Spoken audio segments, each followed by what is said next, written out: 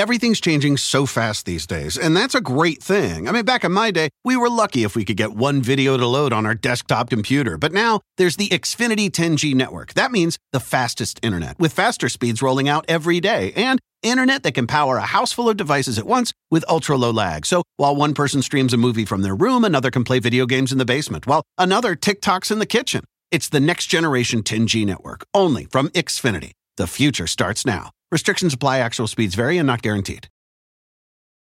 Meet Stacy. Stacy's on the hunt for a new pair of trendy glasses. Call me picky, but I just can't find the one. Luckily for Stacy, Walmart Vision has virtual try-on. Now she can try on hundreds of frames virtually, then upload her prescription and get new glasses delivered right to her door. Really? Yeah, really. Well, the hunt just took a turn for the better. Buy your next pair of glasses with virtual try-on from Walmart. Welcome to Easy Eye Care. Welcome to your Walmart. Restrictions apply. See walmart.com for details.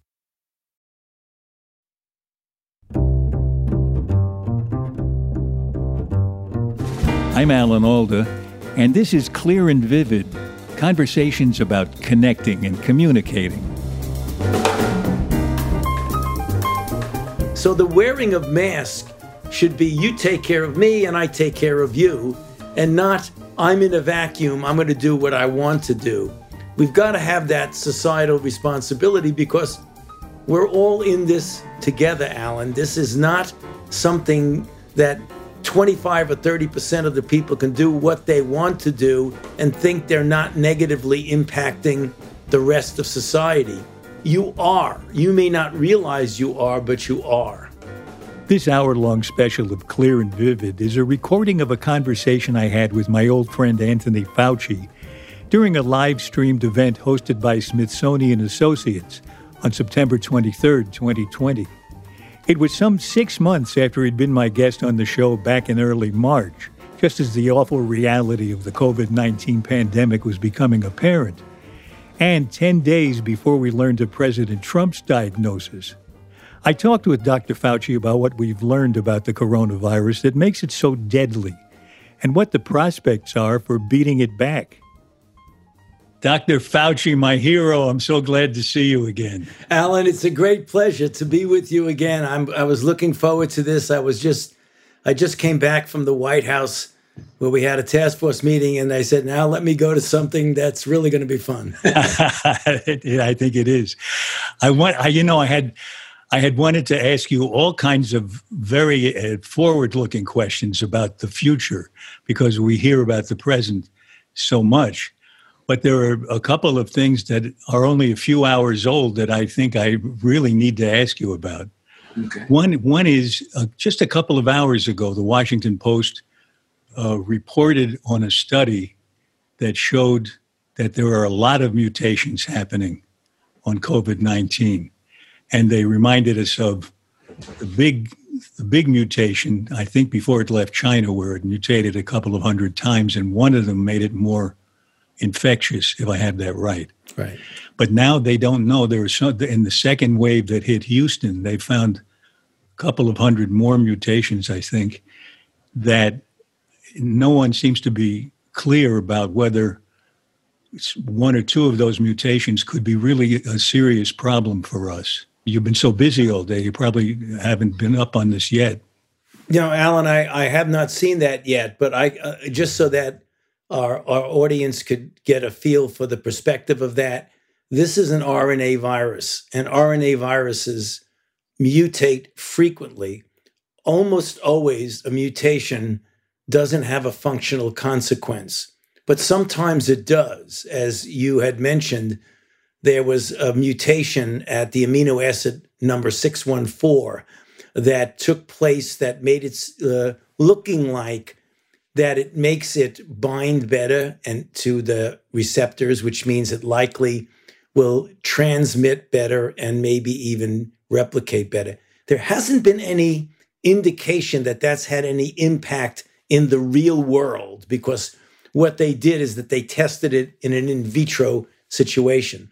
So what scientists will do now, Alan, will take a look at each of those and subject them to the kind of assays to maybe give a hint.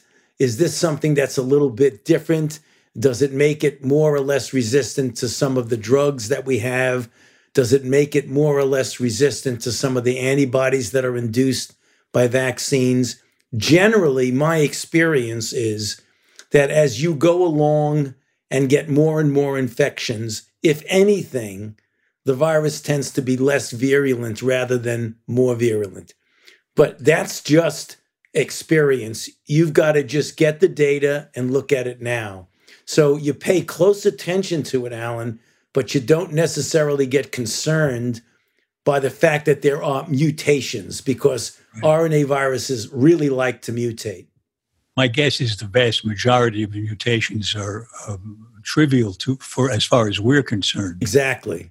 But what I wonder is the more infections that occur because people are not following your guidelines, it seems to me that the more petri dishes, human petri dishes, we're making available to the virus to mutate in and giving it more of an opportunity to come up with a mutation that's dangerous.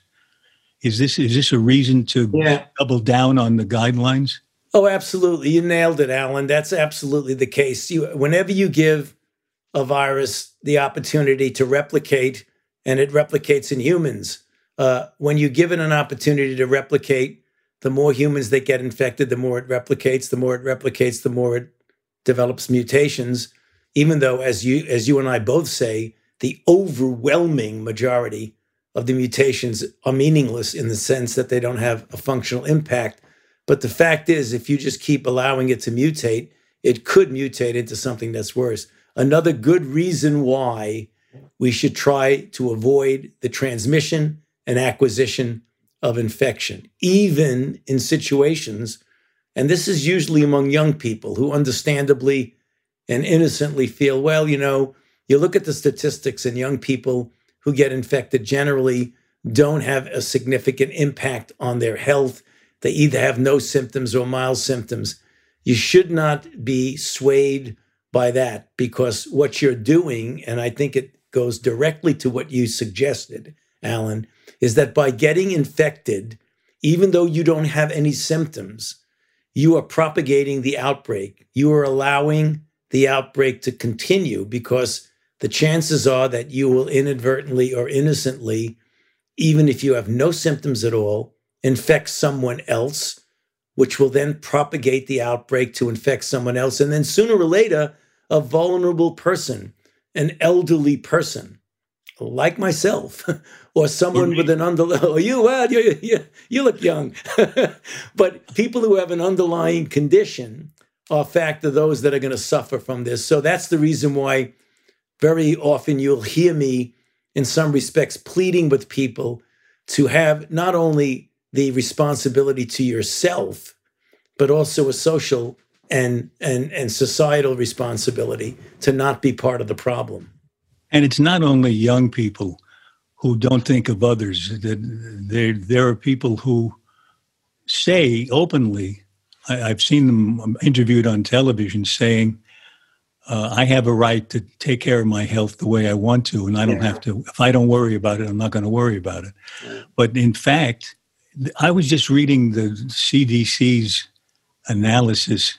The percentage of transmission occurring prior to the onset of symptoms, they put it at 30%, maybe even 50%. Let's say it's in the between. Let's say it's 40%. Does that mean, am I right, that 40% of the people walking around who seem safe may not be? Well, we've learned some startling things, Alan, about this, and that's one of the issues. As the weeks and months go by, you learn more and more, and that's the reason why we all have to be humble enough and flexible enough to know that we need to change our perspective and sometimes our recommendations based on the science that's available at a given time. We know that about 40 to 45% of people who get infected don't have any symptoms.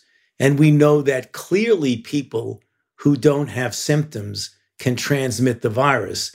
Add that to what you were saying, which is true, that people who are pre-symptomatic, namely they ultimately will get symptoms, but they don't have it yet, they are eminently capable of transmitting the virus. In fact, there are studies that show that as you get into the disease, multiple days of symptomatology, the level of virus in your upper airway goes down, even though you're sick and could be seriously ill.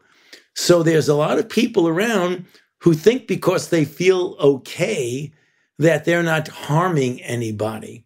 We don't want to scare people, but when we talk about the 4 or 5 public health measures that we all should abide by, universal wearing of masks, avoiding crowds, keep physical distance, washing your hands as often as you possibly can.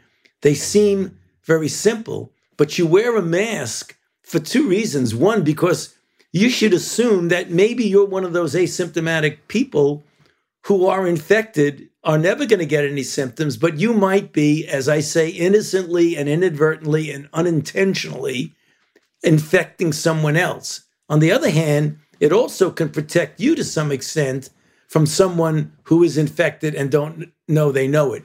So the wearing of masks should be you take care of me and I take care of you, and not I'm in a vacuum, I'm going to do what I want to do. We've got to have that societal responsibility because we're all in this together, Alan. This is not something that 25 or 30% of the people can do what they want to do and think they're not negatively impacting the rest of society. You are. You may not realize you are, but you are. I'm so glad to hear you make that point so emphatically. I try to be very careful. And sometimes friends who also seem to be trying to be careful will say to me, well, why are you going overboard here wearing that mask right now? And I say, I'm doing it for you. I don't know if I'm sick or not. Exactly. And it's very interesting because some people who don't fully, and again, I don't want to be pejorative or blaming, but some people who don't really understand what you said, which is so true, Alan, is that people sometimes get angry. Why do you have a mask? Take that mask off. Like a mask is a symbol. I mean, The answer should be, I'm wearing a mask because I care about you. That's the reason why I'm wearing it. Yeah, that may not occur to some people because the only reason they'd wear it is to take care of themselves. Right. We have to get back to that idea that we had at other national crises like World War II, when everybody was pulling together and there were inconveniences, harder, sharper inconveniences in many cases than we have now. Right. But people put up with it because they knew they were in it together. And I just hope we can get that sense back again. The other thing that happened this morning was your exchange with Rand Paul, where, that's the impression I got. You had a very spirited and emphatic response to him. And what surprised me was he was attempting to quote data that showed that simple measures like crowd control and sometimes a lockdown, he seemed to feel he had data that contradicted what most scientists or all the scientists are saying. And it was, to me, an odd thing because he said, look at the data, that's what your job is. That's your lifetime's work, is to look at the data. You offered to sit down with him privately and go over the details with him. Did he take you up on that? No, not yet. I have nothing against Senator Paul. I have respect for him. He's the United States Senator. I have respect for him as an individual, and I have respect for the United States Senate. But what he was saying, in some respects can be correct in a certain situation, but he didn't look at the totality of the data. For example, he is under the impression, as some are, there's nothing you can do about this outbreak. Sooner or later, everybody's going to get infected who's going to get infected. That is really not a good way to look at it, because if you wound up letting everybody get infected and let it run its course, what you have to appreciate is that there are many people in society. They say, well, let's just protect the vulnerable, the nursing homes and things like that. But if you look at in society, what percentage of people have underlying conditions that predispose them. If you were going to not try to blunt the infection, there would be so many, many more deaths, Alan. The other point that he made was he said, Sweden let that happen. They said, just, don't close down society. Just let it happen and you'll see. And they had less deaths than us. Well, you can't compare Sweden with the United States. You know who you want to compare Sweden to? The other Scandinavian countries. And when you compare Sweden to the other Scandinavian countries, they have many more proportional deaths than the others. So, it's sort of selected cherry picking of data that sometimes can give the wrong impression. So anyway, I didn't like to have that confrontation. I don't like to have that kind of interaction because, like I said, I have a great deal of respect for the hearing, for the Senate, and even for Dr. Paul. So hopefully we can reconcile this at some time. I admire your navigating the shoals of of opinion replacing science occasionally. And it must be really tough for you because you've devoted your life to being precise and accurate about all of this, about everything scientific that you study. What about vaccines? How will we know? How will I know? How will you know? When you start taking a vaccine, I'm going to start taking the same one. Right. So I don't know how you're going to know that. Okay. That's a good question. So what we were trying to articulate, and I think we did it pretty well because it was a combination of myself and the commissioner of FDA and the assistant secretary for health and the director of the CDC that were at the hearing.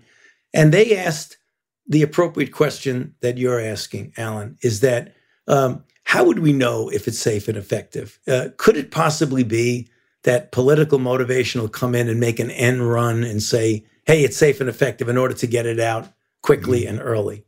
Well, it doesn't work that way because every single vaccine trial has what's called an independent data and safety monitoring board who is not beholden to the president, is not beholden to the FDA, is not beholden to the company or even to me, the person who is involved in the vaccine trial.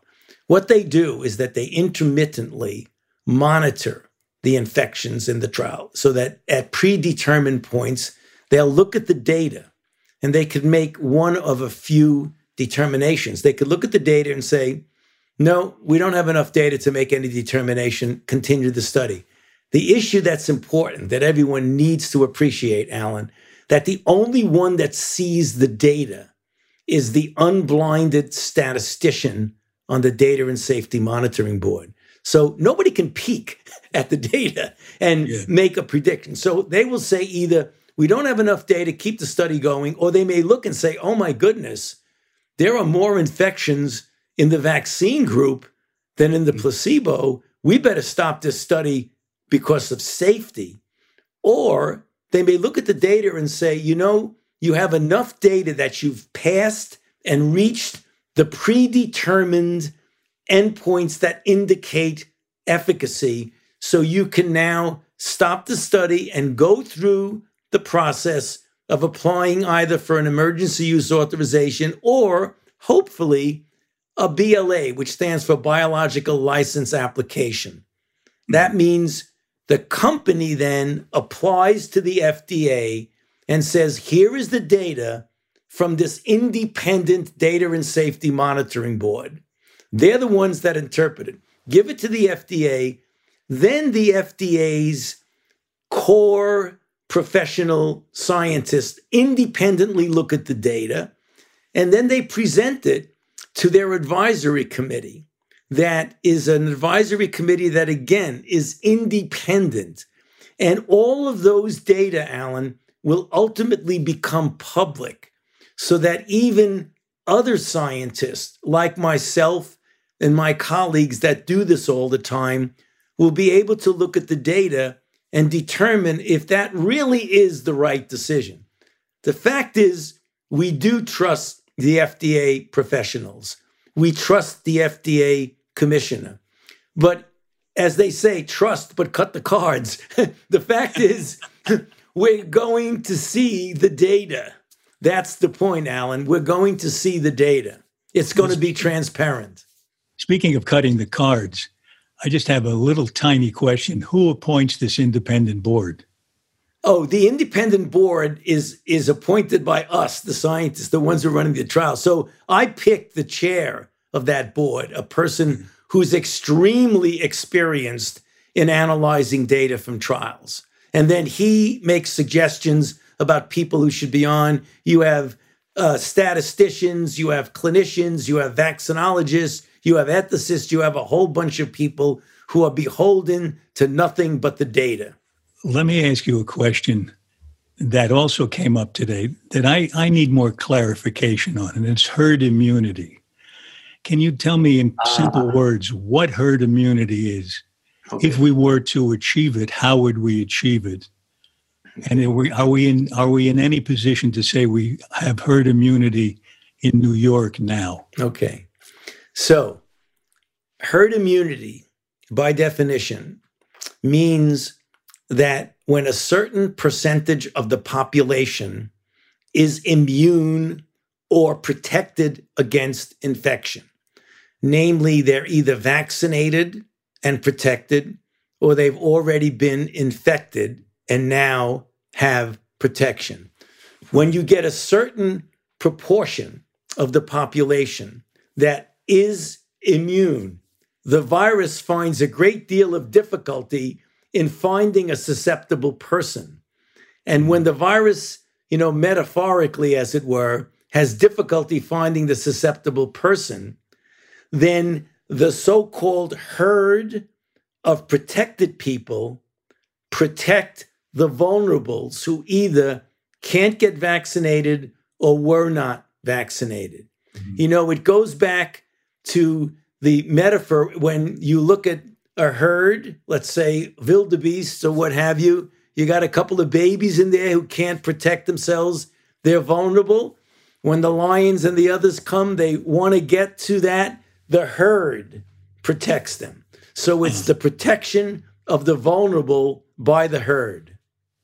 So it sounds like some important percentage of the herd needs to be immune. Exactly. Through one way or another. Either they come in with immunity or they get immunity by having the disease. Right. And here is the problem. Here's the problem with the idea of saying, let everybody get infected and then you'll get herd immunity. Well, the fact is, right now, the CDC, and Dr. Redfield reported this at the hearing, did a survey, a serosurvey, to find out in representative places throughout the United States what percentage of the population is essentially immune because they have existing antibodies.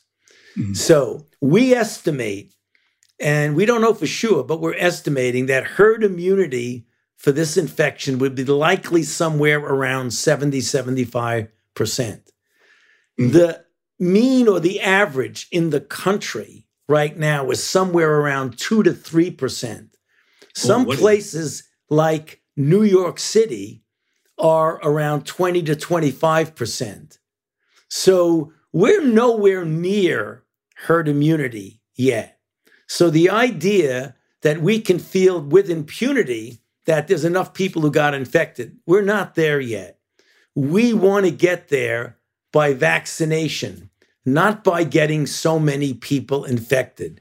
Because when you do, even a certain percentage, many of them have no serious consequences from infection. There are still the vulnerables in the population, the people with the underlying conditions, the people with diabetes, obesity, hypertension, who are on chemotherapy for a variety of diseases, and the elderly, whose immune system we know is almost never as good as it was when you were younger. So we need to watch out for those people because A, they're important, and B, they comprise a reasonably significant part of our population. Do we have evidence yet to know with some certainty how immune you get from having had the disease? You get immune. Does it last, that immunity? What's the story? here's an area where I always say we can talk about projections of likelihood, but we don't have enough data right now to make definitive statements. But let me tell you what we do know, and perhaps we can extrapolate that. We do know that coronaviruses in general, when you get infected with coronaviruses, the immunity you get can last anywhere from weeks to months to maybe a year or more. It is not like measles, where when you get infected, you have lifelong immunity. So when you use as a model, Alan, the common cold coronaviruses, most people don't appreciate, they hear the word coronavirus, they think this is the first we've ever had any experience with a coronavirus. It's not. There are 4 coronaviruses that account for about 15 to 30% of all the common colds that you and I get repetitively throughout our lives in the winter, which means that getting infected does not give you lifelong immunity. So it is conceivable that getting infected with this particular coronavirus will not give you prolonged immunity.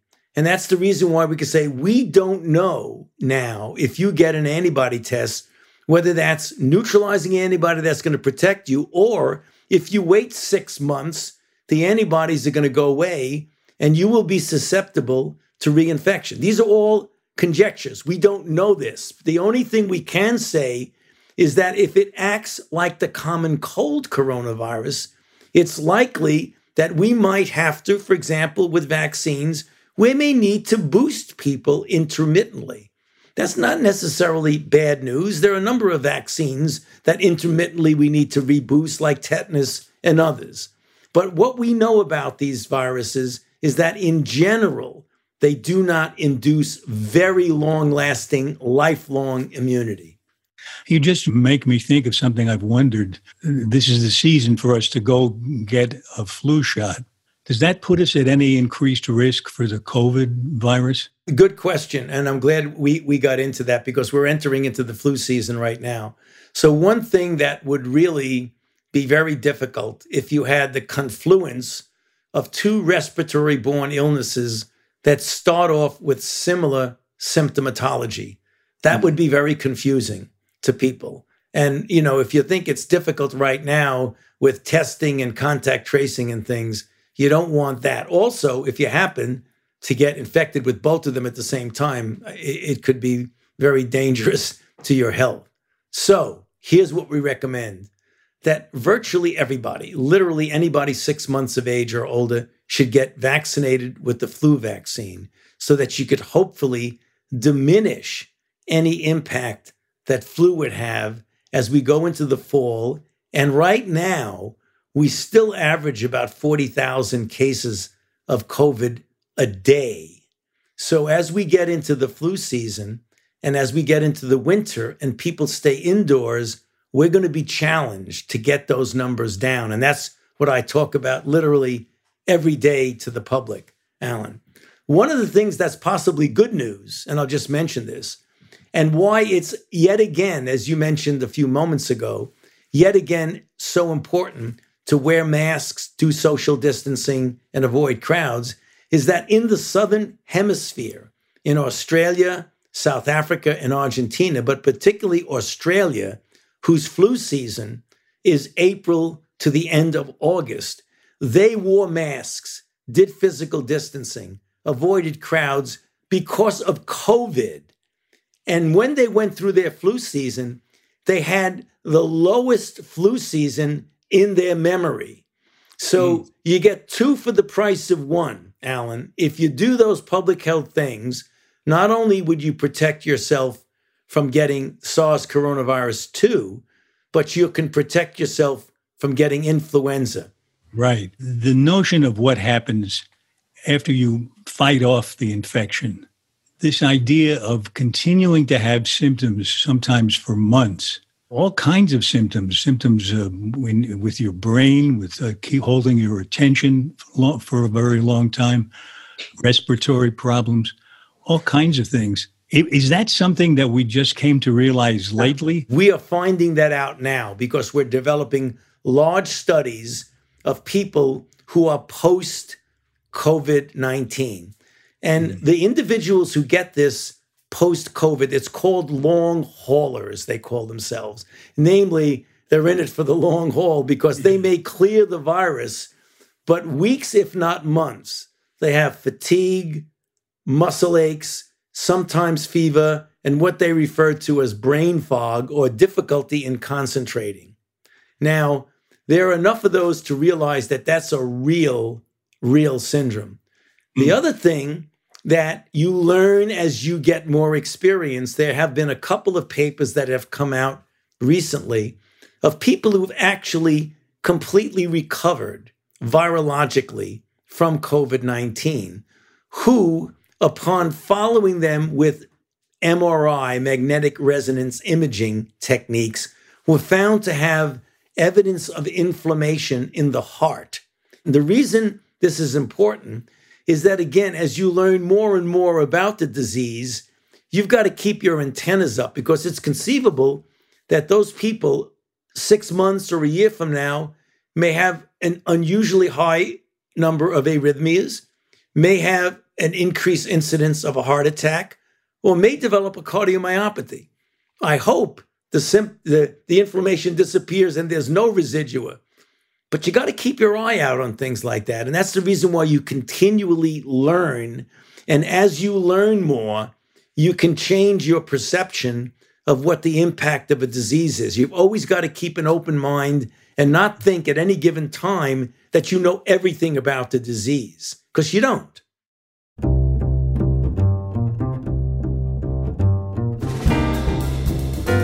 We're taking a brief pause in our conversation with Dr. Anthony Fauci. And when we come back, I ask him how he's changed his own protective habits since we first talked in March. He tells me why he no longer has the scratchy voice he had back then, and we take some very perceptive questions from the audience listening to our conversation as it was live streamed by the Smithsonian Associates, right after this. We have some exciting news for Clear and Vivid listeners, especially those who enjoy our conversations with scientists. Starting on Thursday, October 15th, that's just 2 days after this episode of Clear and Vivid is published, we're producing a new weekly series called Science Clear and Vivid, sponsored by the Kavli Foundation. In this special series, I talk with some of the leading figures shaping science in the United States, focusing on how curiosity is the engine of discovery and innovation. So check it out. Science Clear and Vivid every Thursday for the next 10 weeks. Disney Plus and Hulu are better together in the Disney Bundle with new movies and series. On Disney Plus, experience the full Taylor Swift The Eras Tour, Taylor's version, with new main show performances and acoustic collection. On Hulu, follow the fantastical evolution of Bella Baxter, played by Emma Stone in the award-winning film Poor Things. All of these and more streaming this month. Get the Disney Bundle with Disney Plus and Hulu. Terms apply. See DisneyBundle.com for details. Everything's changing so fast these days, and that's a great thing. I mean, back in my day, we were lucky if we could get one video to load on our desktop computer. But now, there's the Xfinity 10G network. That means the fastest internet, with faster speeds rolling out every day, and internet that can power a house full of devices at once with ultra-low lag. So while one person streams a movie from their room, another can play video games in the basement, while another TikToks in the kitchen. It's the next generation 10G network, only from Xfinity. The future starts now. Restrictions apply. Actual speeds vary and not guaranteed. Meet Stacy. Stacy's on the hunt for a new pair of trendy glasses. Call me picky, but I just can't find the one. Luckily for Stacy, Walmart Vision has virtual try-on. Now she can try on hundreds of frames virtually, then upload her prescription and get new glasses delivered right to her door. Really? Yeah, really. Well, the hunt just took a turn for the better. Buy your next pair of glasses with virtual try-on from Walmart. Welcome to Easy Eye Care. Welcome to your Walmart. Restrictions apply. See walmart.com for details. This is Clear and Vivid, and now back to my conversation with Dr. Anthony Fauci. So let me ask you a somewhat personal question, but it would be of help to all of us. As you've learned more, all the various things you've learned since we talked first about this March 5th, have you changed any of your own protective habits at all? Yes. I think subconsciously I have. I am, as difficult as this is, but I'm a little bit unusual because of the nature of my job, Alan. I don't have much time for myself to do anything else than spend, most of the day working on vaccines and therapies, and then other parts of the day at the White House and at hearings. I'm much more attuned to the ability of this virus to very efficiently spread. So I'm very compulsive about putting a mask and keeping a mask on when I'm out. I don't make it so that it completely disrupts your life. My one, besides the company of my wife, my children are adult, they're no longer in the house, but besides the wonderful company of my wife, my only real other pleasure is going on a power walk. I used to run, but I'm getting a little achy to do that now.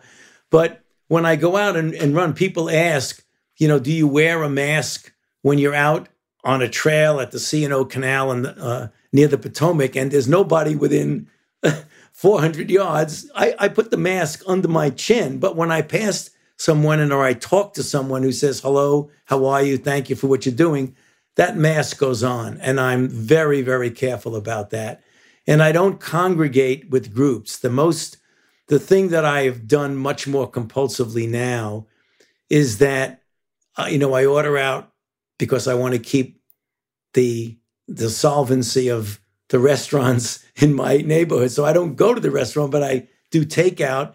And I never have any more than 2 or 3 or so people besides my wife and I doing something outdoors, such as, sharing a meal and making sure you're 6 to 10 feet apart. I would say the difference now, the realization that something we thought before, but we know now, Alan, that there's a substantial proportion of people who are capable of transmitting infection who are without symptoms. So even though somebody looks healthy and you really want to say, God, I haven't seen you so long, give me a hug, mask on, hello, how are you? Nice to see you.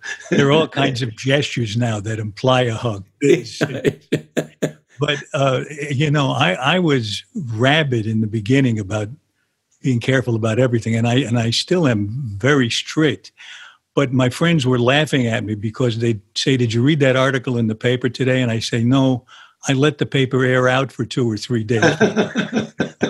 So the news is no longer news for you. It's all old news. You pick up objects like when you go to the restaurant and you take out, the plastic container has been handled. What do you do about that? What I do is that I wash my hands frequently. I tried for a while. It didn't work, getting these Clorox wipes like this close by me, Alan, always within reach, that it really became burdensome to do that. So what I do when I take something, I wash my hands thoroughly, really carefully. And then I'll, take things out of the bag and put it in. Well, you are my hero, and you're the hero of a lot of people. And the last thing I'd like to know from you is also a little personal. How do you manage to keep your ordinary health going? How do you manage to get enough sleep? How do you clear your head to do things that give you strength, like be with your family and that kind of thing? How do you manage? It's not easy, Alan. As I had mentioned to you once before, early on, when things were on fire, as it were, in the Northeast with New York, I was getting 3 to 4 hours of sleep, and I was wearing myself down. I spoke so often, and to try to get the message out, I developed a polyp on my vocal cord. And remember, the last time you interviewed me, I sounded like a scratchy voice. You might remember that. Well, I have my normal voice back now because I had to undergo surgery to get the polyp removed, and I'm fine now. And this is I joke around, I no longer sound like Marlon Brando with Vito Corleone in The Godfather. I sound like Tony Fauci again. But sleep is really the issue, that I constantly encroach on sleep. Like today was an amazingly full day. We had a hearing in the morning, and hearings are not without stress. You have to be totally alert to answer a question. You're in front of C-SPAN and multiple channels that are covering it. Then you finish that, you go to the White House for the task force meeting. You come back here and do something, like I said, that's finally relaxing and enjoyable with my friend Alan. But then when I'm finished, I look at my computer and I have, like, even though my staff screens it, I have a couple hundred emails. And I can't let them just sit there. So I got to try and go over them. Sometimes that's 11, sometimes that's 1. So the issue is it's sleep is the vulnerability. I've got to make sure that I don't continually itch away at the sleep, because that's the only thing there that you can itch away at. Everything else is sort of blocked in. So it's not easy. I think it's the one thing we should not copy you on. Which right, exactly. Please don't do that. Sometimes I take a nap while I'm talking. One of the more embarrassing things, and it's happened to me, Alan, is that when you're on a conference call that you are leading and you fall asleep. That is not good. So listen, I want to give the folks listening a chance to pose some of their questions. Ruth, do you have some questions for us? Oh, absolutely. We have more questions than we'll have time to get through, but let's get through as many as we can. I'll start with this one. If a person has had COVID and has supposed immunity and then encounters the virus again, will that person then be able to transmit the virus to another, even though he or she won't get sick themselves? Well, I think you have to distinguish between getting infected versus getting sick. So if you are protected because you were infected, let's say Alan and I were just talking about the variable durability of immunity. But let's, for the purpose of clarity, Ruth, let's just say that you're infected, you recover, and now you are immune. If you come into contact with someone, the chances are you're not even going to get infected. Rather than saying, well, I'm going to get infected, but I won't get sick. The chances are, now it is conceivable that you could get virus in your nasopharynx, but that means you're infected again. So the standard definition of being immune means you're immune from getting infected. So I would think that if I were truly immune and I came into contact with someone who's infected, that I would not, A, get infected, nor would I transmit it to someone else. Okay, thank you. Is anyone developing a rapid test for COVID that tests only the infectiousness that day so that you would know immediately whether or not someone had the infection? Yeah. Well, that's a really good point, Ruth.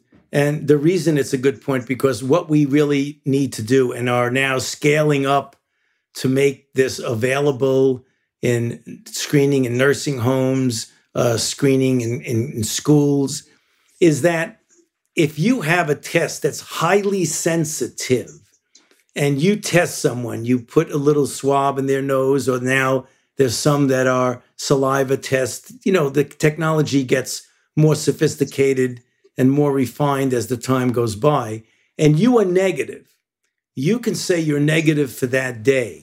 Now, the reason that we keep saying for that day, because what might happen is that a day and a half, 2 days later, you may get exposed to someone, one of the asymptomatics that Alan and I were talking about, and then you wind up getting infected. You can't say, oh, well, I was negative 2 days ago.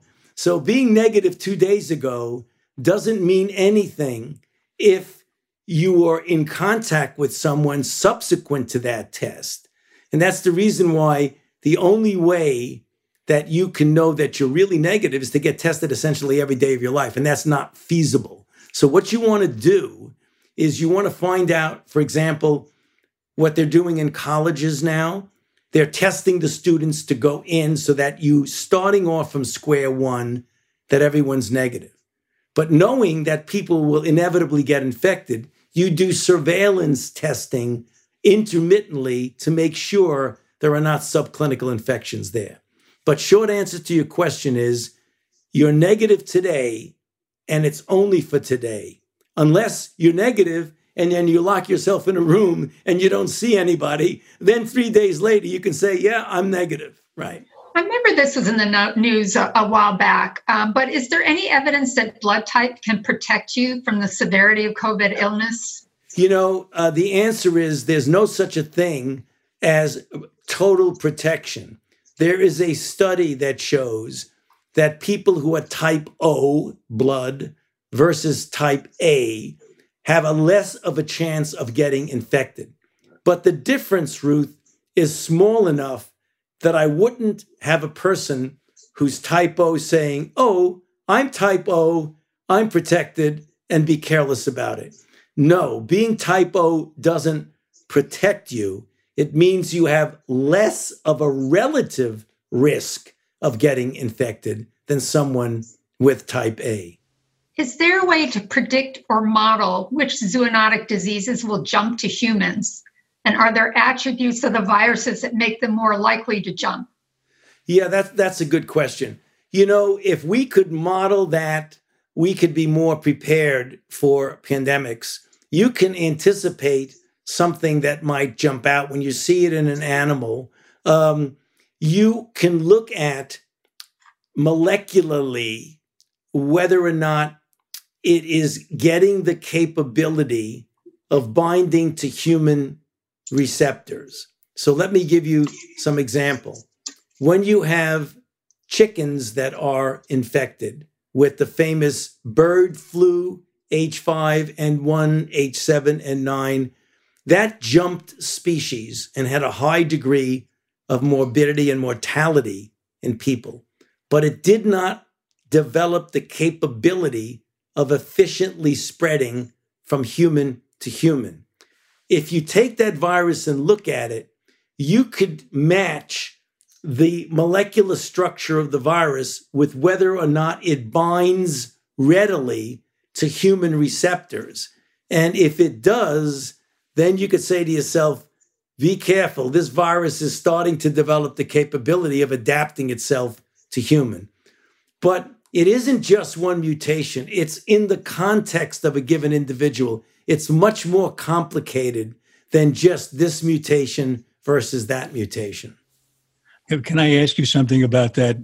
I don't mean to sound like I'm coming up with horror movie scenarios, but since it jumped from an animal to human, can it jump back again? I mean, the scenario that is frightening to me, if it were possible, would be if the virus developed the ability to infect dogs and cats, right, and then infect us in turn.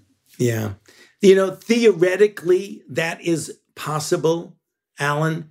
And we know there are individual reports that are rare of both zoo animals as well as one or two domestic animals that actually got infected, likely from their owner who was infected. There's no indication whatsoever that the virus is being transmitted from an animal to a human. So yes, we know animals can be infected. It's rare, it occurs, but it doesn't seem at all to be part of the dynamics of the outbreak. Good. I'm glad to put that to rest. Another question. We've heard a lot about the race to create a vaccine, but less about finding therapeutics. Is there current research into something analogous to Tamiflu for COVID? Yeah, thank you, Ruth, for that question. There's a lot of activity going on for developing therapeutics. There has been success in finding a couple of therapeutics through randomized placebo-controlled trials, which are the gold standard of determining whether something works. One of those drugs is called remdesivir, which is a direct antiviral, and is shown in a randomized controlled trial of over 1,000 individuals that when those people are in the hospital and have lung involvement, it diminishes significantly the time to recovery. Another drug, which is a commonly known drug called dexamethasone, It's a glucocorticoid similar to prednisone or prednisolone that when given to people on ventilators or people who require oxygen, it significantly diminishes the 28-day mortality. Now, those are for advanced disease. Where we're working really hard right now is testing a bunch of drugs early in disease. We know that there's been a lot of talk about hydroxychloroquine. We know from multiple studies that that does not work. We know also that there are suggestions that things like convalescent plasma work. They have an EUA, or emergency use authorization, from the FDA, but we're continuing to study that in randomized placebo-controlled trials. The thing that people are excited about the potential, because in other diseases like Ebola, it's worked, is monoclonal antibodies, which are natural products of the body that are produced in large, specific amounts outside of the body and then can be reinfused into the body. So we have a number of studies as outpatients, inpatients, prophylaxis in nursing homes, and prophylaxis in families in which one person is infected and you want to prevent infection in other members of the family. Bottom line, good therapies now for advanced disease. We need to do a lot more for early disease to prevent people from having to go to the hospital instead of, when they're in the hospital, preventing them from getting even more seriously ill. Do the monoclonal antibodies need to come from the individual patient and then back into the patient, or once they're made, does one size fit all? One size fits all. So let's say, for example, and this actually happens, let's say that I get infected and I recover. You draw my blood out and you look at all the B cell clones that I have, and you select for one that's making a very high level of specific neutralizing antibody. You take that, you clone it, you get a monoclonal antibody because that B cell is only making one antibody. When you get what's called polyclonal, you get a whole bunch of B cells making a whole bunch of antibodies, and that's the normal antibody response. But what you want is what's called mono, one clone, making an antibody that's highly specific. Then you could take it out, put it into the appropriate reactors, and make tons of it. And you give it passively to anybody, to you, to Ruth, or anybody. Even though it comes from me, the antibody can be infused into anybody. Okay, let me see. The use of the pulse oximeter has become more accepted as a very good screening tool for individually asymptomatic people versus the thermometer. Is this true? And if so, should we all be testing ourselves with it? The answer is likely not. I think if you are a person who has documented COVID-19, you're not sick enough to go to the hospital. You're told by your physician, stay home, take care of yourself. If anything goes wrong, give me a call. One of the ways that you can determine if things are going badly is by taking a look at your oxygen saturation.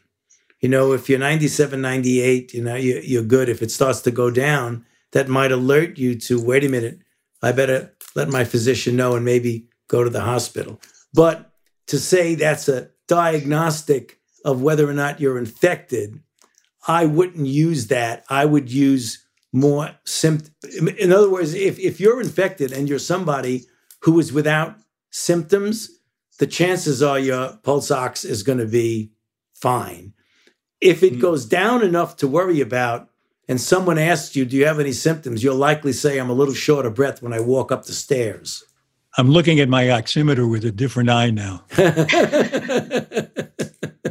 Since people are now out and about more regularly and coming into contact with others, even while trying to be protected, wearing a mask or what have you, there are certainly situations such as sitting outside at a restaurant that there are going to be other people without masks on. Do you then think it would be worthwhile to have people get tested regularly, say like once a week, if they're in contact that way? The answer is that, the CDC recommends very clearly that you don't get tested unless you need to get tested. Not everybody who wants to get tested should be testing. But what we're starting to foresee for less of a public health general issue, but more of a trying to feel more comfortable in society, that when we get a test that's specific and sensitive, that is really very cheap, that you could buy in a store easily and not have any machine that you need. And we do have tests like that now, but they're being used specifically to do screening, for example, in nursing homes and in schools and things like that. A day will come very likely where there will be so many tests that people would want to feel more comfortable and say, I want to have, my daughter is getting engaged and I want to have a reception for her. So I'd like to get people to come over and feel more comfortable about coming over. Is there a test that I could just give to them that's a 5-minute to 10-minute test and say, take it, you feel good, come on in. If not, you better go home and see your doctor. I think that we're getting closer to that. Right now, most of the energy is spent in doing the identification, isolation, contact tracing.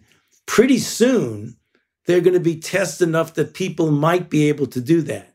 I wouldn't say recommend the testing every day, but testing often enough to know that when you're going to go into a certain situation, you could feel comfortable that you are indeed negative. We're not there yet. I'd like to be there, actually. With so many people transmitting the infection without symptoms or without symptoms yet, it seems to me that the more testing, the better. Yes, absolutely. Absolutely. At the moment, I can think that a reason to slow down on testing might be that you'll be taking the available tests away from frontline essential workers. Right. And that's the reason why I say right now, we should, and I've said that very, very clearly, and I'll say it right here for this particular interaction that we're having. I think more testing, the better, as opposed to the less testing, the better. That's my opinion. And I think it's based on some pretty good information.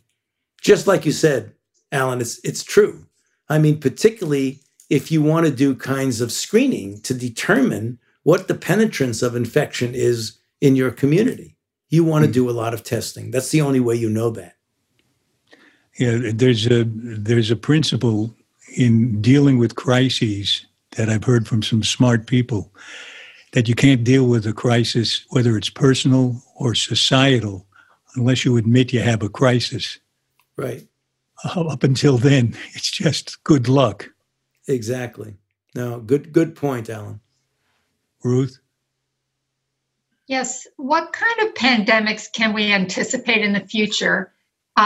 Could they be much more dangerous than what we are going through now? And is anything being done right now to address future pandemics? Or are we still, as Alan said, kind of in crisis mode? Well, I hope that there will be, and there should be, and I'll do whatever I can to make that happen, that we have corporate memory about what went right, what went wrong with this outbreak.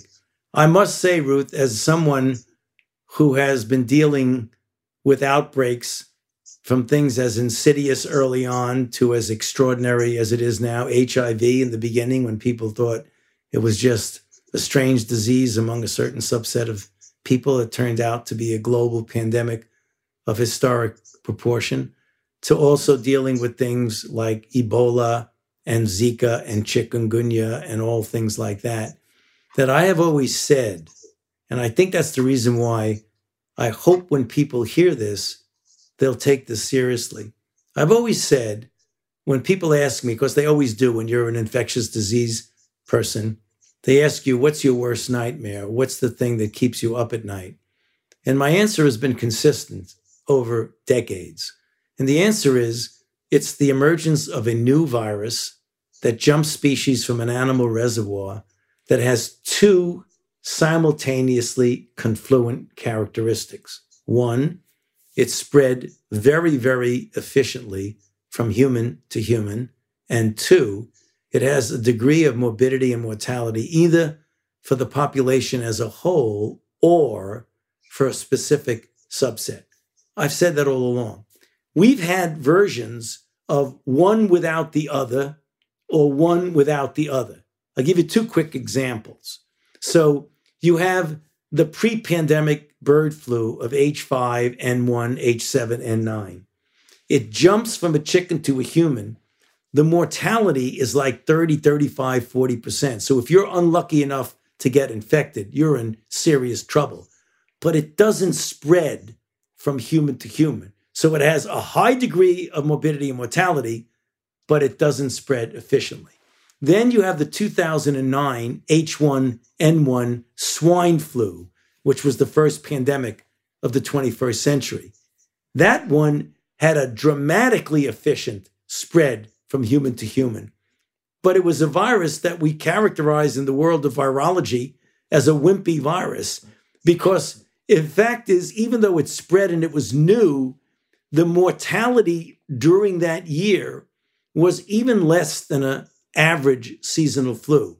So then comes COVID-19 virus called SARS coronavirus 2. And what you have is the worst of both possible worlds. You have a virus that jumps species from an animal reservoir, that's spectacularly efficient in spreading from human to human, that has the capability of very serious disease in some people that Alan and I have been talking about, the elderly and those with underlying conditions. Also, an indictment of our society, it also is very, very much disproportionately impacting minority populations, particularly African Americans, Latinx, American Indians, and Pacific Islanders. So we have right now, we're living through something that is historic. We've not seen anything like this in the arena of a respiratory virus pandemic in 102 years since the pandemic of 1918. Okay, there's a question here. It says, in the past, sewage testing was shown to be very effective in screening large populations for cholera, polio, and most recently now they're starting to do it with COVID. Is this being promoted? Yes, it is. In fact, that is something that is being not only seriously considered, but actually implemented in certain areas like college campuses, where rather than doing so much testing to find out if there is below the radar screen people on the campus who are infected, you can just do a PCR on the sewage wastewater. That's such a sensitive amplification test that you could find out if you do have this virus in the vicinity that you're looking at. Sometimes you could do it in nursing homes. They're starting to think in terms of finding out in nursing homes by looking at the sewage. Okay. What sources do you suggest using to accurately follow guidelines and COVID trends? Well, I think the CDC website is really quite good. So I would just go to cdc.gov. And then there are a bunch of coronavirus trackers. The Johns Hopkins University has a good tracker of the number of cases, both in this country as well as globally. But what I go to, as my go-to is just go to cdc.gov or even the WHO website you could. But if you're interested more in what's going on in the United States, just go to Google, cdc.gov, bingo, you're there. And that's it. All right. Well, I know that you have someplace you need to be after this program, so I'm going to end with this question. We should end on a high note. What has been the highlight of your career? Talking to Alan. No, just kidding. That's the highlight of my career. You can't take my license.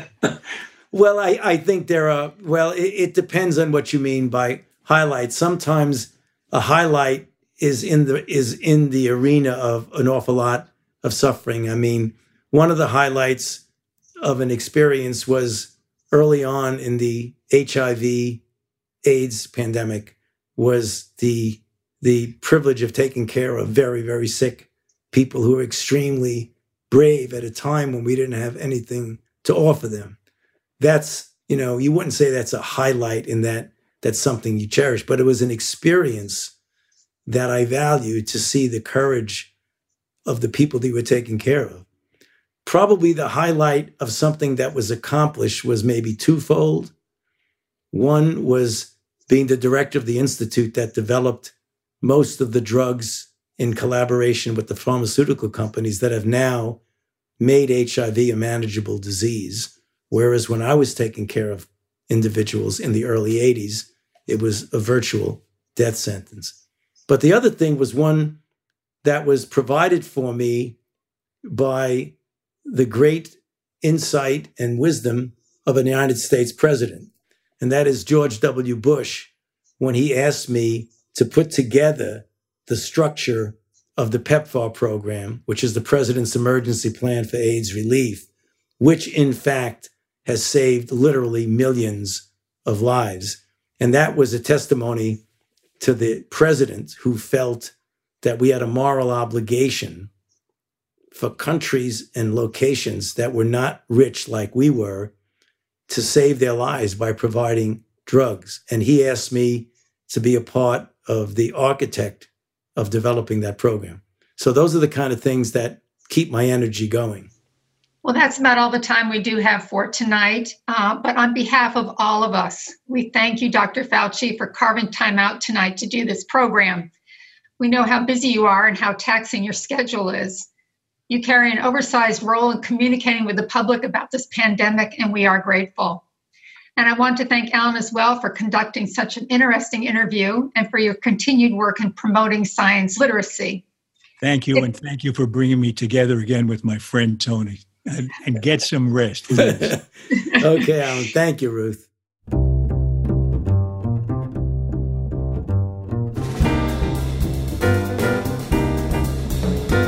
This has been a special episode of Clear and Vivid, recorded during a live stream event hosted by Smithsonian Associates, the world's largest museum-based education program. My thanks to Smithsonian Associates and to all of you who support our show on Patreon. You keep Clear and Vivid up and running. And after we pay expenses, whatever is left over goes to the Alda Center for Communicating Science at Stony Brook University. So your support is contributing to the better communication of science. We're very grateful. Clear and Vivid's executive producer is Graham Shedd. Our associate producer is Jean Chimay. Our sound engineer is Dan DeZula. And our publicist is Sarah Hill. You can subscribe to our podcast for free at Apple Podcasts, Stitcher, or wherever you like to listen.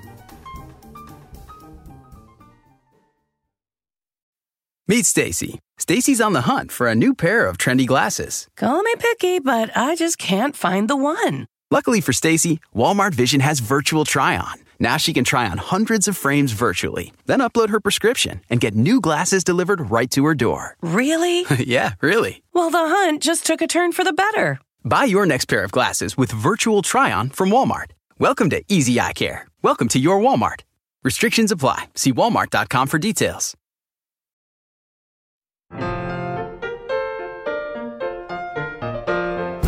Next in our series of conversations, I talk with my old friend, the wonderful John Lithgow, about his wonderful new book of poems called Trumpty Dumpty Wanted a Crown. I discovered early on, especially with the velocity at which events come rushing by in the Trump administration, that every day that I wrote a poem, the next day it would be ancient history. And I realized, well, why don't you just embrace that? You're telling history. And in its way, it makes a poem even more interesting. You sort of see my naivete at work. John Lithgow and the challenge of writing satire when events themselves can defy belief. Next time on Clear and Vivid. For more details about Clear and Vivid and to sign up for my newsletter, please visit alanalda.com. And you can also find us on Facebook and Instagram at Clear and Vivid, and I'm on Twitter at Alan Alda. Thanks for listening. Bye-bye.